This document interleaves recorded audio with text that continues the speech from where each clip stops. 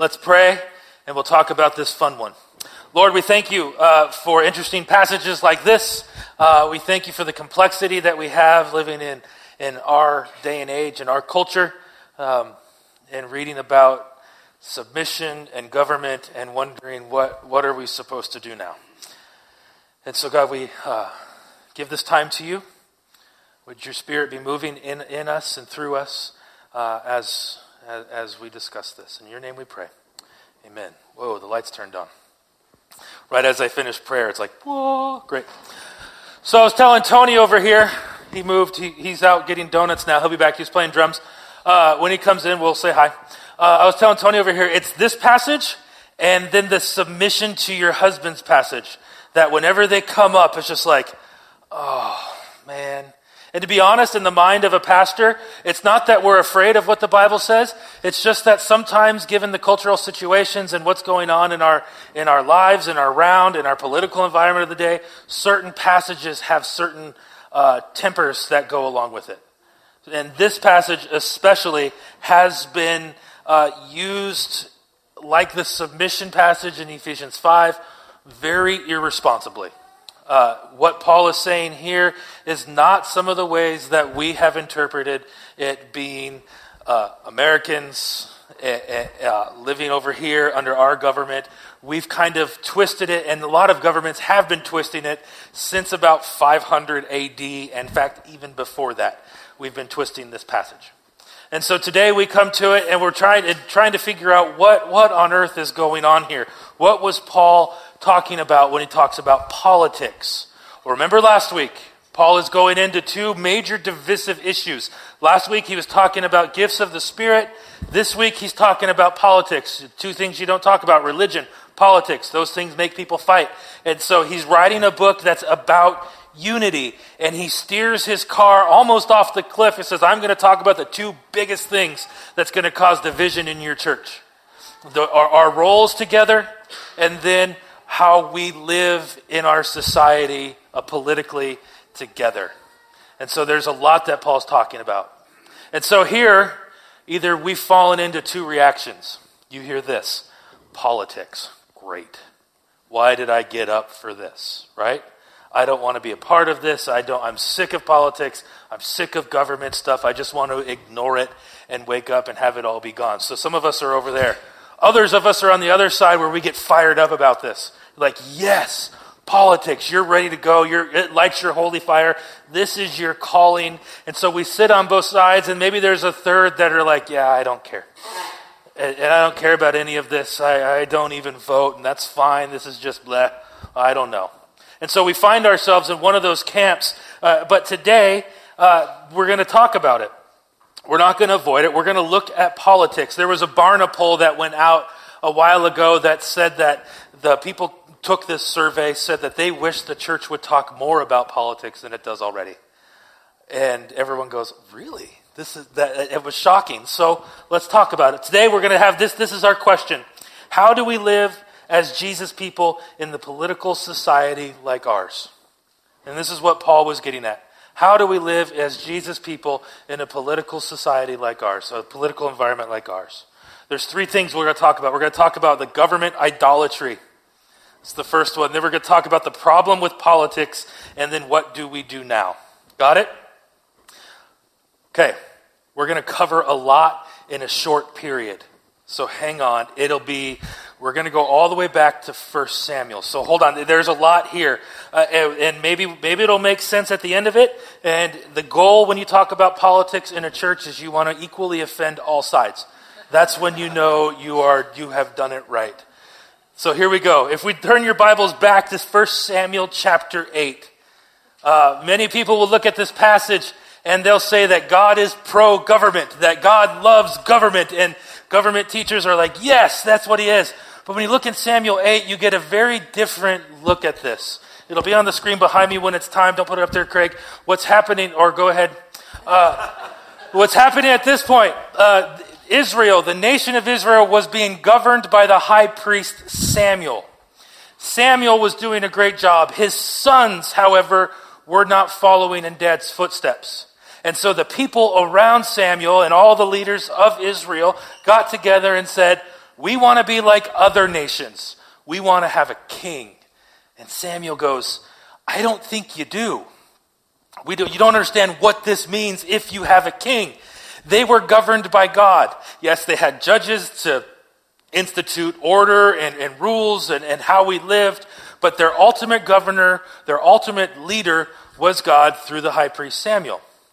But the people came to him and says, we would like a king. And so in verse 7, the Lord said to Samuel, listen to what the people are saying to you. It is not you they have rejected, but they have rejected me as a king, as they have done from the day I brought them out of Egypt until this day, forsaking me and serving other gods. So they are doing to you. Now, listen to them, but warn them solemnly and let them know what the king who will reign over them will claim as his rights. Essentially, what God's saying to Samuel right then is they want a king. Let them know what they're in for. Give them what they're wanting. They want a king, give it to them. They've been doing this since Egypt. Let them have what they want. And then Samuel goes back and he gives them this word. And this is the ramifications of what a king would look like. Samuel told them the words of the Lord to the people who were asking him for a king. He said, this is what the king who will reign over you will claim as his rights. He will take your sons and make them serve with his chariots and horses, and they will run in front of his chariots. Some he will assign to be commanders of thousands and commanders of 50s. And others will plow the ground and reap his harvest. And still others will make weapons of war and equipment for the chariots. He will take your daughters to be perfumers and cooks and bakers. He will take the very best of your fields and vineyards and olive groves and give them to his attendants. He will take a tenth of your grain and of your vintage and give it to the officials and attendants, your male and female servants, and the best of your cattle and donkeys he will take for his own use. He will take a tenth of your flocks and make yourselves become slaves, and you yourselves will become slaves. When that day comes, you will cry out for relief from the king you have chosen, but the Lord will not answer you in that day. And the people responded, cool, give us a king. Are you kidding? They wanted this so badly. After that warning, would you ever want a king like that? No. That's not something that God had wanted for them. We can argue that from the starting line, God's like, I don't think you want this kind of government over you. I don't think you want to be servants to the government. God wasn't a big fan of government. It wasn't his idea of how to lead Israel, but it seemed like they always went against his ideals, and so he just went with it. God saw it as a form of this, political idolatry. They began to worship a king and put their hope in a king rather than they putting their hope in God. The king became the center of their universe, their idol. They worshiped him. They gave him everything. And it started with Saul, then it went to David, then Solomon, and then Jeroboam and Rehoboam. And the kings gradually began to live into the prophecy here. And it took Israel down the wrong path. It was idolatry for them. So much so that if you skip over some more passages having to do with government, because we don't want to be here all day, passages of Isaiah and Jeremiah and Psalms, you get to Jesus.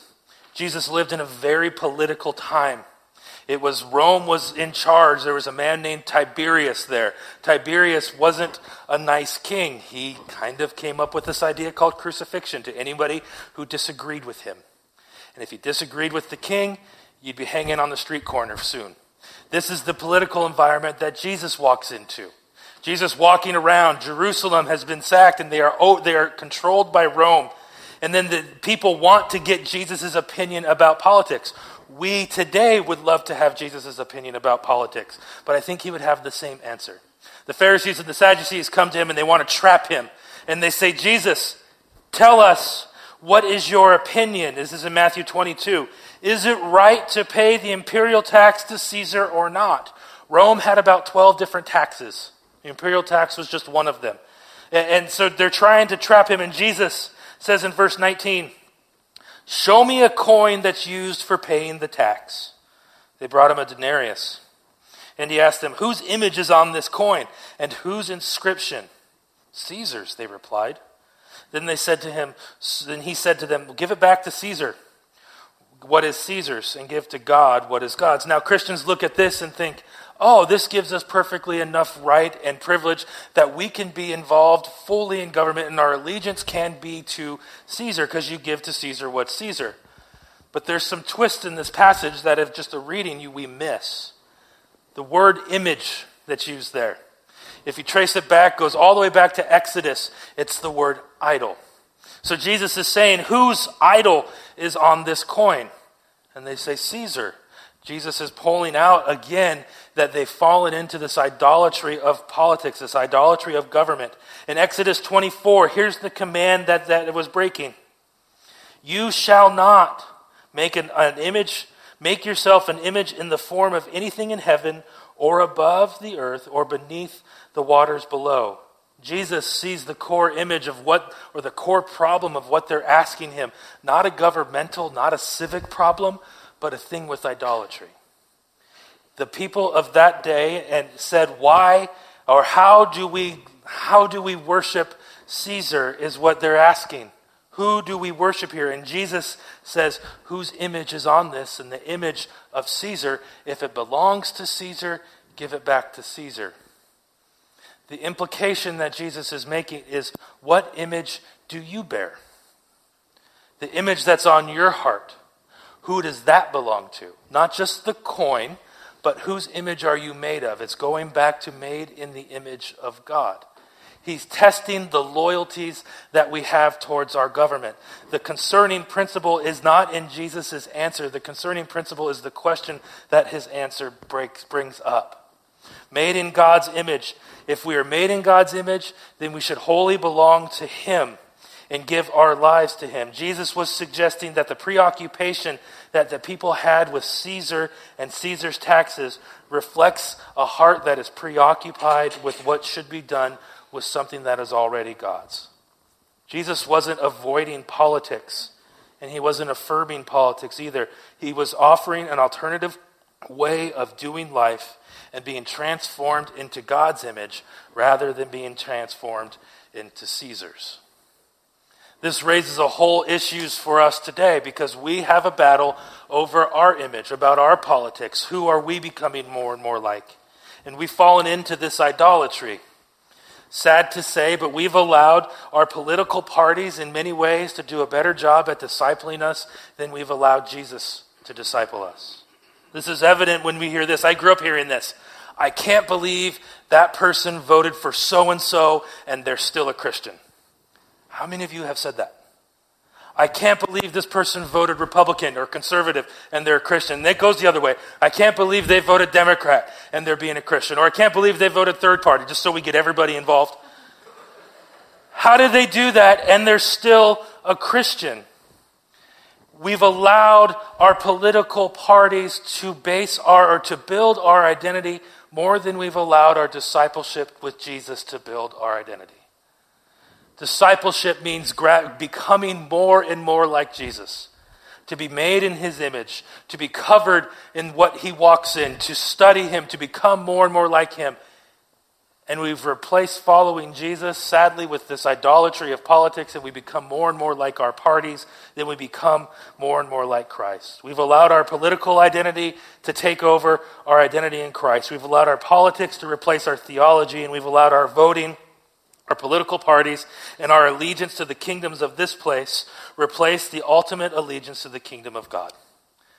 And trying to think of an illustration to make this more real, but you don't really have to go very far. It's the air we breathe, and we hardly even notice it. It surrounds us. It pulls us to the extremes. It woos and steals us. All at the same time, it can draw a wedge in the middle of the church. And it divides the body of Christ. And we don't even notice it sometimes. Paul's writing this letter to build unity. And he goes right after the main thing that will divide us, your allegiance. Who you worship, who you follow. And the question that he asks is, do you follow your political party or do you follow Christ? Is your image being made more and more into Christ, or is it being made more and more into whoever's running, whoever's in office, whoever's where? Where's your allegiance lie? And that's the ultimate question that Paul is asking. It's an idolatry problem. Who do you worship? Who you worship is who you'll become. Who do you worship? Who do you spend the most time reading? Who do you spend the most time thinking about? And you'll slowly become like that person. It's an idolatry of government, idolatry of politics, but it presents to us a problem. We have a political problem when we look at scriptures, and Paul goes along with it. So with the idolatry, and now we're sitting in a problem. Paul and Jesus represent another way. Jesus says, give to Caesar what's Caesar. Paul is getting at this, get along with each other, and that includes getting along with the government. We come to Romans 13, we need to remember that government for Paul was unbelievably and very political. However, the way we define politics and the way we look at politics was vastly different for Paul than it is for us. Our feelings about politics are shaped by 24-hour news cycle, the two-party binary system, cable news, social media, and it's all seemingly tasked to get us to choose a side. There's a joke going around. There's a guy comes into work and says, hey, how you doing, to his friend, and his friend goes, I don't know, I haven't checked Facebook yet to let me know how I'm supposed to think. We've allowed things to shift us and pull us and inform us and it creates a problem in how we get along with each other. So when Paul talks about this, he's being very political, but we can't read into this Democrat, Republican, Socialist, Libertarian, or whatever. He's not talking about a special interest group. For Paul, he's talking about these definitions, but the main point in the context that he sits in is how do we get along with each other now? The definition for politic in Paul's day was the idea of ordering our lives together. It's the way in which we exercise authority and structure throughout human culture. It's our social relationships, how we deal with economic exchange, labels of human interaction. This was something that has been working and something that we've been trying to figure out since the beginning of time, and Paul is talking about it here. The word politics comes from this idea of polis. A polis is the Greek term that meant ancient cities. We think of it as like metropolis, a metropolis or metropolitan. It's a group of people that come together, and polis and politic was how those group of people get along together. For Paul, that's politics. How a group of people live together socially, economically, and so on. Politics is the practical outworking of the ordering of our lives. If that's all we mean by politics, and that's all we mean by political, we can already see that Paul's message, not just here in Romans, but everywhere else, was sharply political. He proclaimed the lordship of Jesus and hope in Jesus over everything. And it wasn't just a spiritual side, a spiritual life, forgiveness of sins. It was, if you were a follower of Jesus, Jesus was your king and Caesar was not. Your hope wasn't in the government of the day. Your hope was in Christ. The social relationships we have, the domestic relationships we have, the economic relationships we have, how we relate to each other, all should be ordered and shaped not by what government says, but by what Christ says.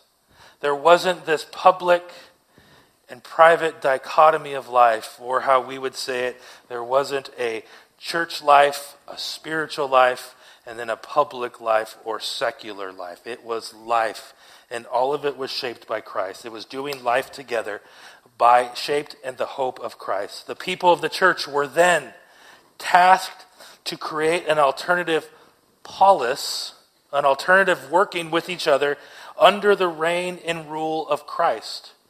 He wasn't concerned so much with the polis outside. In fact, he says in Corinthians, I save my sharpest words and my sharpest instruction for those who are inside the polis of the church that comes together, the way that the church interacts together. He says the people outside of that, whatever, what do you expect from them? But if you follow Jesus, then our sharpest words come to you. He says that the resurrected, our lives should be brought together and rearranged under the resurrected Christ, empowered by his Holy Spirit. The church then is a group of people, a body that is defined by the politic of Jesus. This way, our hope isn't based in the political leaders of our day, who's in office, who's running, who's not, but our hope is centered on Christ. This is the problem that Paul has with politics. So when Paul's letters like this, they're not a bunch of instructions to the church on how to behave or how to vote. They are actually Paul's attempt to re-disciple people to the image of Christ instead of the greater polis that's surrounding them. How many of you seen the movie Inception? Yeah? The dream within a dream? Paul is doing a political inception. You have an empire, and within the empire, within the polis of the empire, is a tinier polis that lives in the underbelly of the empire that is living the way of Jesus. He's pulling an inception there. And the loyalties aren't to the state, the loyalties are in Christ. It's marked not by loyalty to a party or a president, a senator, mayor, governor, whoever has you. It's allegiance wholly to Christ. So Paul writes this, and in all of his writings, if you look at it in this lens, he is sharply political, questioning where people's allegiances lie. He writes a letter to Philippians. Philippi was a place where retired military would retire and live. It was sort of like the Palm Springs of the day for the military folks. They would live there. They would soak it up. It was a very affluent town, very fiercely loyal to Rome. Paul writes this to them. Therefore, God exalted him to the highest place and gave him the name above every name. That the name of Jesus every knee should bow in heaven and on earth and under the earth. And every tongue acknowledge that Jesus Christ is Lord to the glory of the Father. We read that and go, sweet, that's exactly what we believe. People in Philippi would read that a little differently. They would read, instead of Christ, they would read Caesar. In fact, this was a hymn written about Nero. And then you see this, and Paul says, no. Caesar, Nero isn't Lord. Christ is Lord. And he's writing this to some people who are fiercely devoted to Rome, and he's switching it up, saying, it's not Rome anymore, guys. You're not bound to them. You're bound to Christ. Caesar is just Caesar. Jesus is Lord, and not every knee will bow to Caesar like you say. Every knee will bow to Christ. He's reshaping their discipleship to be more and more like Jesus. And then he says it towards the end of the book in Philippians 3:20. He says, our citizenship is in heaven, and we eagerly await a Savior from there, the Lord Jesus Christ. Now, do you see how this could be taken? Our citizenship for them is in Rome, and that's what gave them hope. Whenever we would get in trouble, we would say, we are Roman citizens. Therefore, we should be treated this way. And he goes, no. That's not your hope. That's not your citizenship. Your primary citizenship belongs in heaven. And your hope comes from Christ. We don't eagerly await the Lord Caesar. We eagerly await the coming of Christ. And Paul is reshaping them to say, no. Our allegiance is somewhere else. Our discipleship is elsewhere.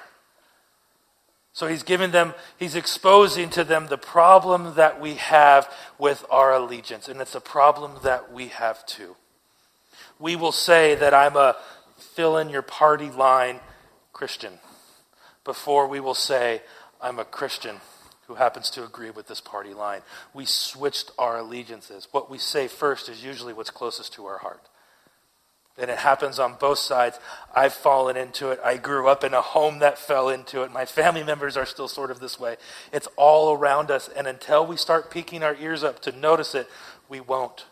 Because it's like the air we breathe. And how many times have you thought about the air you're breathing today? It's just a way of our lives. So we don't see our allegiances are being fought over. Paul says in Philippians that we don't battle this things that we see with our hands. We're actually in a battle over the principalities and the powers of the earth. And one of the ways that Satan uses those principalities is to get your allegiance on something other than Christ. And today, because of our political environment, we are very susceptible to that attack because we are polarized. And it can very easily divide a church. A friend of mine's church back in the Midwest went through a series for a while. And they wouldn't choose a side, wouldn't choose a party, wouldn't endorse, wouldn't teach Jesus a certain way. And he lost 1,500 people from his church. He said, I'm an expert in shrinking churches. I should write a book. And he did. How to Shrink Your Church. No, it was called something else. But it divides the church. It divides the body of Christ. And we start labeling people as who they vote for, what they stand for, rather than whose image is on their heart. And it creates a problem for us. So Paul is trying to get them to do a new way of life. And we come to Romans 13. And he gets to this passage. Leading up to this passage, he's talked about all of God's mercies, everything that God has done. In Romans 12, he says, therefore, renew your minds, offer your bodies as living sacrifice. Then he says, you're all gifted, you've been empowered by the Spirit. The gifts are still active today. We talked about it last week. The Spirit prods, the Spirit gifts. The Spirit is in you, using you. You have a gift. And then he goes into this part, or he stops and says, then because of the gift, we should love one another. This is how we get along. He's creating this polis. And then he says, let everyone be subject to the governing authorities, for there is no authority that which God has established.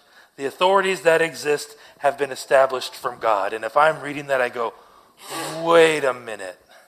How does this work? This passage, we said it before, has been twisted by every government to make themselves ordained by God. We use it as a war cry. Augustine used it to make a just war theory pop and make it work and make it acceptable. Constantine used it. Everybody seems to use it. In America, we'll say this, that God has established America as the government, and we forget that there's other nations, and if God established the government of America, we fail to reason that he also established the government of North Korea, and then the government of Venezuela and Russia, and we start making sides in politics, and it divides us. Because that word established doesn't mean what we think it means. It's the word tasso. There's a man by the name of John Howard Yoder, awesome name, and he wrote this book called The Politics of Jesus, and he talks about this. He says the word tasso there shouldn't be translated established. It rather should be translated order. As in, when you take a book to the library, how many of you ever went to a library once or twice? When you take a book to the librarian takes it back and then puts it in order, files it away. You can give the librarian something that the librarian absolutely detests. And what does the librarian do? Looks at the Dewey Decimal System. How many remember that? And then puts it in the right shelf. That's what Paul is saying. God has ordered the government, and he knows where they go. He files them. He takes notice of who's where and what's there. And when it comes to using them, he'll use them. But they're not really his idea. If you go back to Samuel, he'd rather you report your allegiance wholly to him rather than to a government. When we mistranslate this passage, we get things like apartheid in South Africa. And if we mistranslate this passage, we empower people like Hitler, Stalin, the Khmer Rouge, name fill in the blank for any kind of leader, Saddam, and we think that God has put them in charge. It's not what it's saying, and that's not what God has done here. That's not what Paul is getting at. God orders them. He puts them where they go. He lines them up. He organizes them. He doesn't raise them and put them there to cause them to do the atrocities. To fully understand what Paul is talking about when he talks about the government, you have to look at the way he's built up to this. How do we get along with each other? In Romans 12, he goes into it. He says, don't repay evil for evil. This is how a community, this is the polis. Be careful to do what's right in the eyes of everyone. If it's possible, as it depends on you, live at peace with everyone. Do not take revenge, my friends, but leave room for God's wrath, for it is written, it is mine to avenge. I will repay, says the Lord. On the contrary, if your enemy's hungry, feed them. Thirsty, give them a drink. In doing so, you will reap burning coals on their head. Do not be overcome by evil, but overcome evil with good. Just in that statement, he's setting up something counter to the government that's at play right now. He's saying, this is what Rome does, and I'm going to ask you to do this. I'm going to ask you to love your neighbor instead of ostracize them. I'm going to ask you, when it comes to obeying God's laws, you obey God's laws, even if that means breaking Caesar's. But when it comes to laws that you can obey the law. Obey it. If it doesn't conflict with God's, obey the law. Because if you don't, Nero's a bad man, and he's going to come at you. Paul knew about this. Paul eventually would be put to death by Nero. Why? For breaking the law. but he broke the law where it was God's law that he was obeying. There's some laws that we resist. When the law contradicts what God says, we resist it. When the law doesn't, we obey it. Speed limits. I wish God said we didn't have to obey the speed limit because I like to go fast. I don't like to use my blinker. I just like to keep people in suspense. But it's a law, and it's made for the common good. We have laws. Don't steal, don't murder, don't do these things. Those are common good laws, but then there's laws that come up that get voted on and passed where we can look at our scripture and go, nuh-uh. And when it comes to that, where does our allegiance lie? We would say that because it's the government, then we have to do it. Then government would trump God's. No pun intended with the word Trump, I'm sorry. I tried to get through without using his name. But we have this idea that because it's written into law, it is then okay for Christians to do. That's not necessarily the case. And that's not what Paul is talking about here. There are times to resist. There are times to break. There are times to go against what God has, what the law is written, and follow what God says. But the thing is that we must seek to embody the reign of Christ first. Administrations and laws come and go like the tides. And if our hope and our allegiance is in those administrations, our hope and allegiance shift just as quickly as those sands. But we are called to be a community who is defined by Christ, growing every day into his image. Paul tells us that our citizenship is in heaven, and the core message of the gospel, what makes it the good news, is that God offers a path of human flourishing, and Jesus calls it an abundant life. This is what we are called to align to, and we must seek to embody that reign.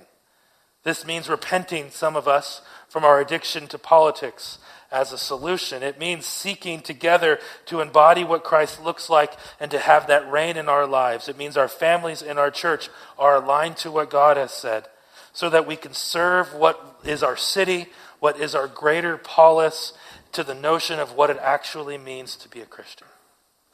We are called to be salt and light in the realm that needs some light and some saltiness.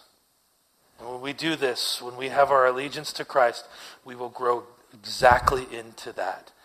And people will look at us and go, they're weird. That's okay. We're of a different party. We're of a different polis than they are. We're of the polis of Jesus. And we follow and become more and more like him. It makes it harder, but that's what we signed up for. We can do it. Pray with me. Father, we thank you